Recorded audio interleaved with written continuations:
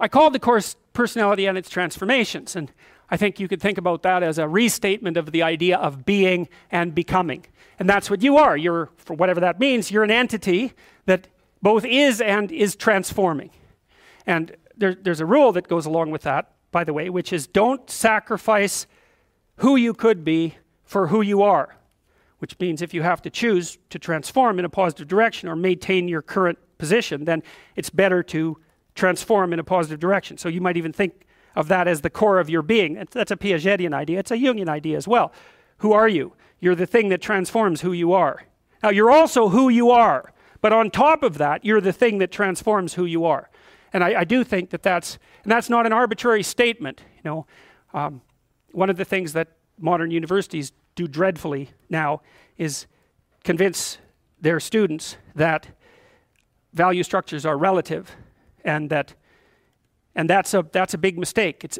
There's a lot of things wrong with that idea, and one of the things that's wrong with that idea is that doesn't include what I just mentioned, which is that's a good moral rule, is you are the thing that is and you're the thing that becomes, and you should put the thing that becomes at a higher place than the thing that is. That means you also have to allow yourself to shake off those things about you that you might be pathologically attached to, habits and people, for that matter, ways of thinking, all of those things. You have to allow yourself to shake those off, and that's more like a burning. That's why the phoenix is the symbol that it is, right? It's old and it deteriorates, it bursts into flame, and then it's reborn. It's like, well, do you want to be reborn? It's like, well, that's not the question. The question is, do you want to burst into flame? And the answer to that generally is no, but that's the wrong answer. The right answer is you let all that nonsense burn away. And you know, and you might say, well, I don't know what I should leave behind. And the answer to that is that's a lie. You know some of the things that you should leave behind. All you have to do is ask yourself. You'll come up with a list instantly of 100 stupid things that you're doing that you know you could stop doing. Some of them maybe you don't know you could stop doing. It's like, well, fine, leave those alone for now. But there's a bunch of things you perfectly know well that you could stop doing that would improve your life. And so do that, see what happens. That's a good idea. All right. So it's personality and its transformations, because partly I wanted to talk to you about what you are as a human being and also as an individual, but also what you could become. And that's actually a crucial question in the domains of clinical psychology in particular, because a lot of what you're doing with people as a clinician is trying to figure out who they could become. That's right. You have a problem, your life isn't what it could be. It's like, fine, let's see what it could be like if we changed it. We'll figure out how to change it. That's got to be a negotiated dialogue, right? Because like, I don't know what the hell you should do with your life. I can help you figure it out, maybe. We can talk about it, but you are the person who has to decide if the things that you're aiming for, you know, get you out of bed in the morning, because that's really that's at least one of the crucial issues. So you got to specify the goal. And then you got to specify the transformation processes and start practicing them. And you have to understand that you're going to be bad at it, but it doesn't matter, because bad's fine. Persistent is what you need to be.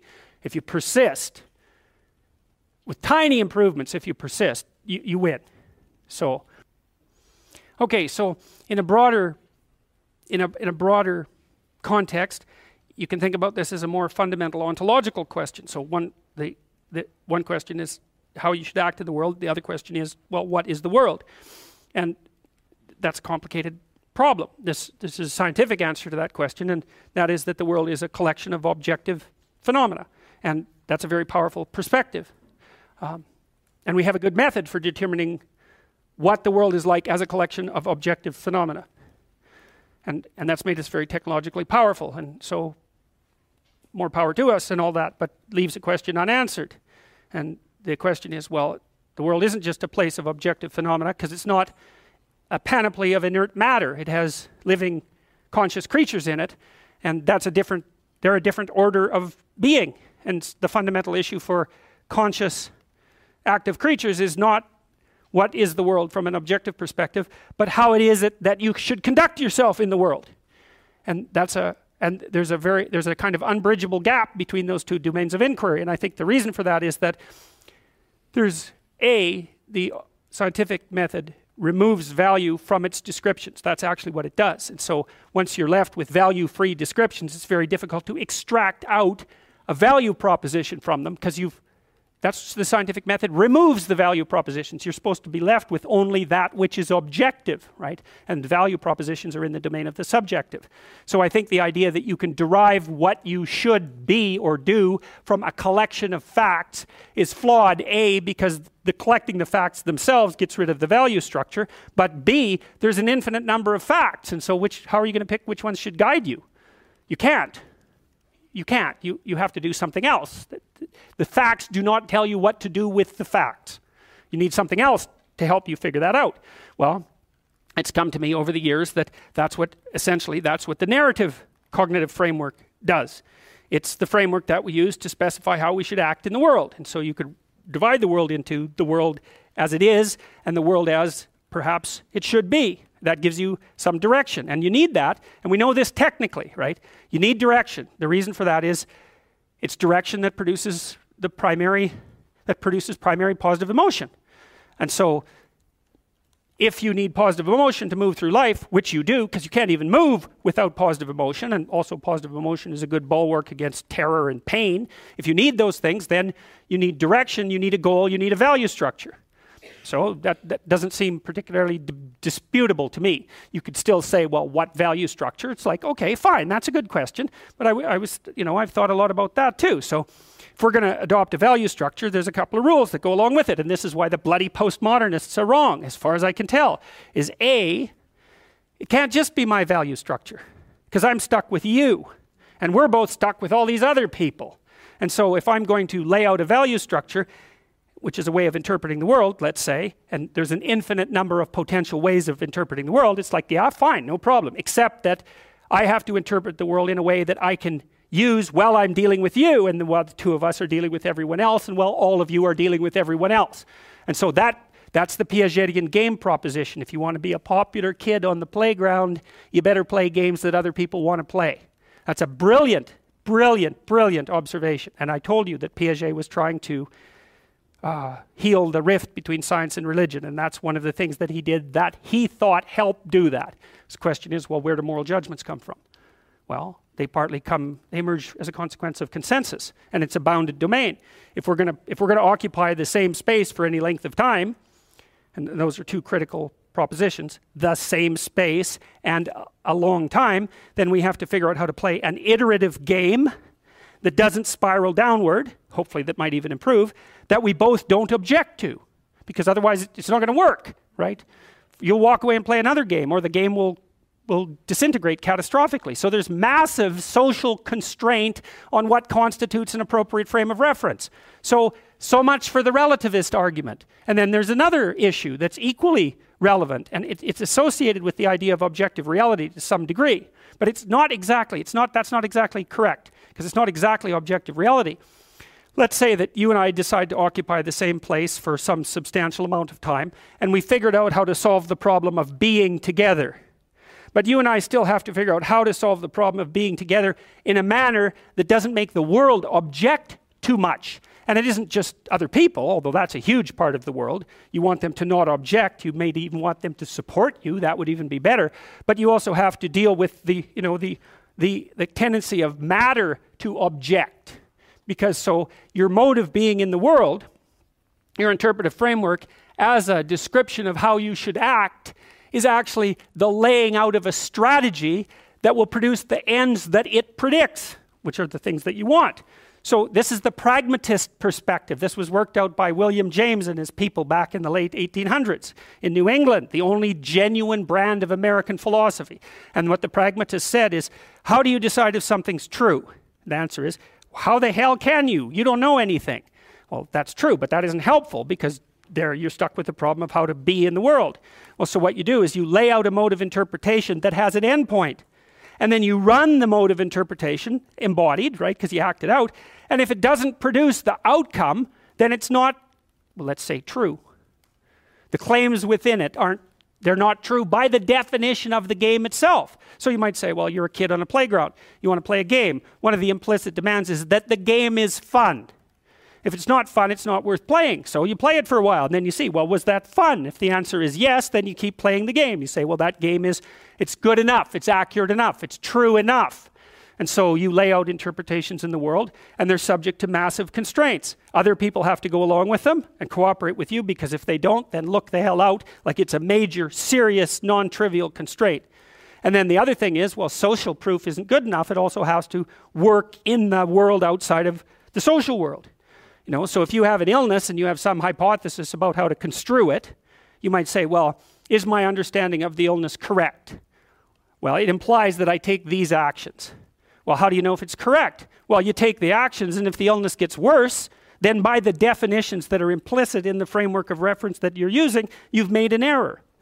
And so there's no relativism in that. You could still say, well, there's a lot of potential solutions to any potential set of problems. It's like, yeah, there's lots of different ways to play chess on a single board. Right, but that doesn't mean that any old solution is as good as any other solution. It doesn't mean that at all. So, okay, so then we're looking at things two ways. We're trying to figure out, well, how does the world present itself, and then how is it that you should act in it? And so, well, there's other constraints on the mechanisms of interpretation that you place in the world. So we could say, well, you're constrained in your interpretations by the constraints that other people place on you. But there's internal constraints as well. We talked about those mostly from a biological perspective, because you could also regard yourself in some sense as a loose internal society. And that's sort of a psychoanalytic dictum, right? You're a collection of sub-personalities, or you could say you're a collection of sub-routines. I don't care how you formulate it, but you're a unity, but you're a unity that brings together a plurality of subcomponents. And part of the constraints on how it is that you lay out your interpretation of the world is that you have to satisfy those internal subsystems, right? So you're the ego, but it's more like you're the captain of a ship full of people who are rowing. You got to keep the people rowing. You're not tyrant. You're not omnipotent tyrant of your own destiny. You're constrained by the nature of your own being. And so you have to provide yourself with food, and you have to provide yourself with shelter, and you have to provide yourself with water, and all of these things. And those are demands that are laid on you by the nature of your internal processes. And of course, how they lay themselves out as demands and what the appropriate solutions to that is, to those problems are, is debatable infinitely. But you can see the constraints stack up. You have to satisfy your internal constraints. So they have to be brought into a unity. That seems to happen, at least in part, between the ages of 2 and something like between the ages of birth and 4 years old, maybe even 2 years old. You bring yourself together into something that's sort of functioning as a unity. Then you have to turn that unity into a unity that can function in the social world with increasing breadth. And that unity in the social world has to be a unity that can function inside the natural world. It's something like that. So you're stacking up these games into a hierarchy of increasing complexity. And one of the questions that emerges from that is, well, what should be at the top of the hierarchy? If it's a hierarchical structure, it has to be a hierarchical structure because some things have to be worth doing more than others, or you can't act, which is another thing I really don't like about the postmodernist ethos, because it claims that value structures are there to eliminate, to exclude and oppress, and never once notices that, well, yeah, fair enough, but value structures are also there so that you know which way to walk, because you can't figure out which way to walk without saying that that direction is preferable to that direction. So you're stuck with the damn things. And they do exclude. Obviously, category structures exclude. The question is, if you're going to have a value structure, how is it that it should be constituted? Well, I already described some of the constraints. Like if your value structure is perfectly functioning except that you don't get enough to eat, that turns out actually to be a fatal problem, right? And it might be, you can run into all sorts of fatal problems. You're too lonesome. Well, it means let's say that your value structure is too narcissistic. There's lots of reasons to be lonesome, but that might be one of them. Or you're too timid or something like that. Like you're going to be informed by your own internal biological mechanisms when the value structure that you're laying out in the world is insufficient to keep itself propagating across time. And some of that's just you, and some of that's other people, and some of that's the natural world. Constraints galore. And so in the face of all those constraints, it's absolutely unreasonable to say any old solution goes. Just try it. Generate a random solution. Run it as a simulation in the world. And see how many slings and arrows come your way. There'll be plenty. And you might say, well, I don't care about slings and arrows. It's like, yeah, no. That's a claim you don't get to make.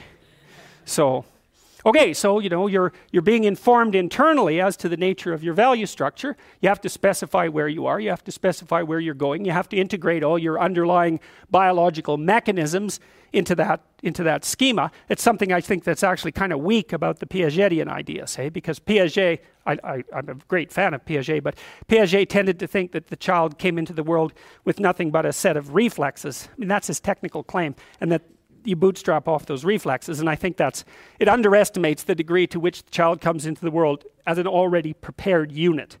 And I mean, he just thought of those things as so self-evident that you don't need to talk about them, but that's actually not true. You do need to talk about them. We know, for example, that if you provide children with food and shelter, and adequate food and shelter, but you don't interact with them socially, almost all of them die in the first year, right? It's not optional. Touch is not optional for children. Attention is not optional for children. Play is not optional for children. So it isn't just like, well, the child comes into the world with a set of reflexes and can adapt to any old environment. It's like, no, the environment has to be structured in a certain way or the child will die. And it's very interesting when it comes to things like play and touch, because you wouldn't think of those as fundamental necessities, right? But it turns out that they are. If you deprive a child badly enough of play and touch in the first 3 years of their life, even if they survive, what comes out at the end of that is often something that's like barely recognizable as a functional human being and cannot be repaired after that point. And that experiment was done with Romanian orphans back in the 90s. So it was an ugly situation, to say the least. Okay, so now you take these underlying biological systems and maybe they aggregate themselves into something that vaguely looks like your temperament, your 5 temperamental dimensions. So maybe if you're an extrovert, you're dominated by the dopaminergic system, just like you are if you're high in openness. And if you're high in neuroticism, it's mostly that you're dominated by anxiety systems and systems that mediate emotional pain. And if you're agreeable, you're dominated by the function of the underlying maternal/care affiliation system. But so you could say, well, you've got a multitude of fundamental biological predispositions that manifest themselves as implicit stories, something like that, and they organize themselves into the primary temperaments, and the primary temperaments are biasing factors that determine in part the nature of the interpretive structure that you're going to lay out in the world. It's not entirely determined by your temperament. We know that personality is only predicting something like, let's say, 10% of the variance in most complex social outcomes. And the other elements are, well, temperamental as you might be, you still have to get along with other people and the world. So you come in with these internal biases, but they still have to be modified extensively by your social and your natural surround. Okay, and then you develop your routines from the bottom up, as Piaget pointed out, and sometimes from the top down, because now and then you can think yourself into a radical transformation. But mostly what you're doing is building the micro units of your interpretive schemas and your behaviors and aggregating them into higher order structures that you can then tag with higher order abstractions. And we talked about that. You can't tell a 3-year-old to clean up his room. And the reason for that is those are empty boxes as far as the kid's concerned. Clean? He might have room, he might have that. Clean he doesn't have. He might have pick up the teddy bear and put it in that space, right? So that's one of these little micro routines. And maybe you say, you put 20 of those micro routines together and now you can say, clean up your room. And basically what you're saying is, implement the 10 micro routines that you've learned. And so a well-functioning personality has all the micro routines in place. That's actually something that you help people with if you're a behavioral therapist, because one of the things you assume if you're a behavioral therapist is that sometimes the reason people aren't doing things is because they don't know how. Sometimes maybe the person's depressed but potentially high functioning. They got all the damn micro routines. They're well socialized. They're just dormant. You got to get them awake again and implementing them. But sometimes you get someone in your practice, say, who's just been neglected like you cannot believe, right? The parents never paid any attention to them, or maybe just punished them every time they did something good. That's really fun. And then, they didn't make friends, and so they're really, really vague and poorly articulated. And so then what you do is you work at the bottom of the micro routines and get them to practice building up all these little attributes that they didn't build up. And one of the things you can think about in terms of character development is, so now maybe you understand something about your own personality. You might say, well, what could you do to improve your personality? And the answer is, develop some of the micro routines on the other side of the personality distribution. So if you're disagreeable as hell, maybe you could start learning how to do nice things for people.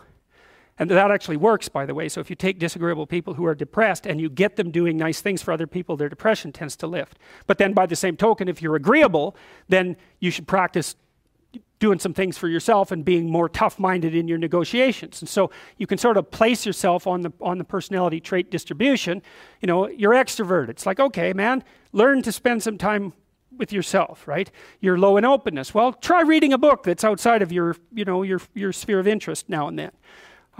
If you're conscientious, well, you should probably learn how to relax occasionally, and so forth. So you can, I think partly what you're doing as you're developing your personality is not moving the mean much, the average, where, you know, where you're located, but you're extending the standard deviation so that you're a bigger bag of tricks than you were before. And I think you can practice that consciously. It's like you're hyper orderly. It's, well, get a dog, you know. Dogs are messy, horrible things, you know. It's just what you need if you're hyper orderly.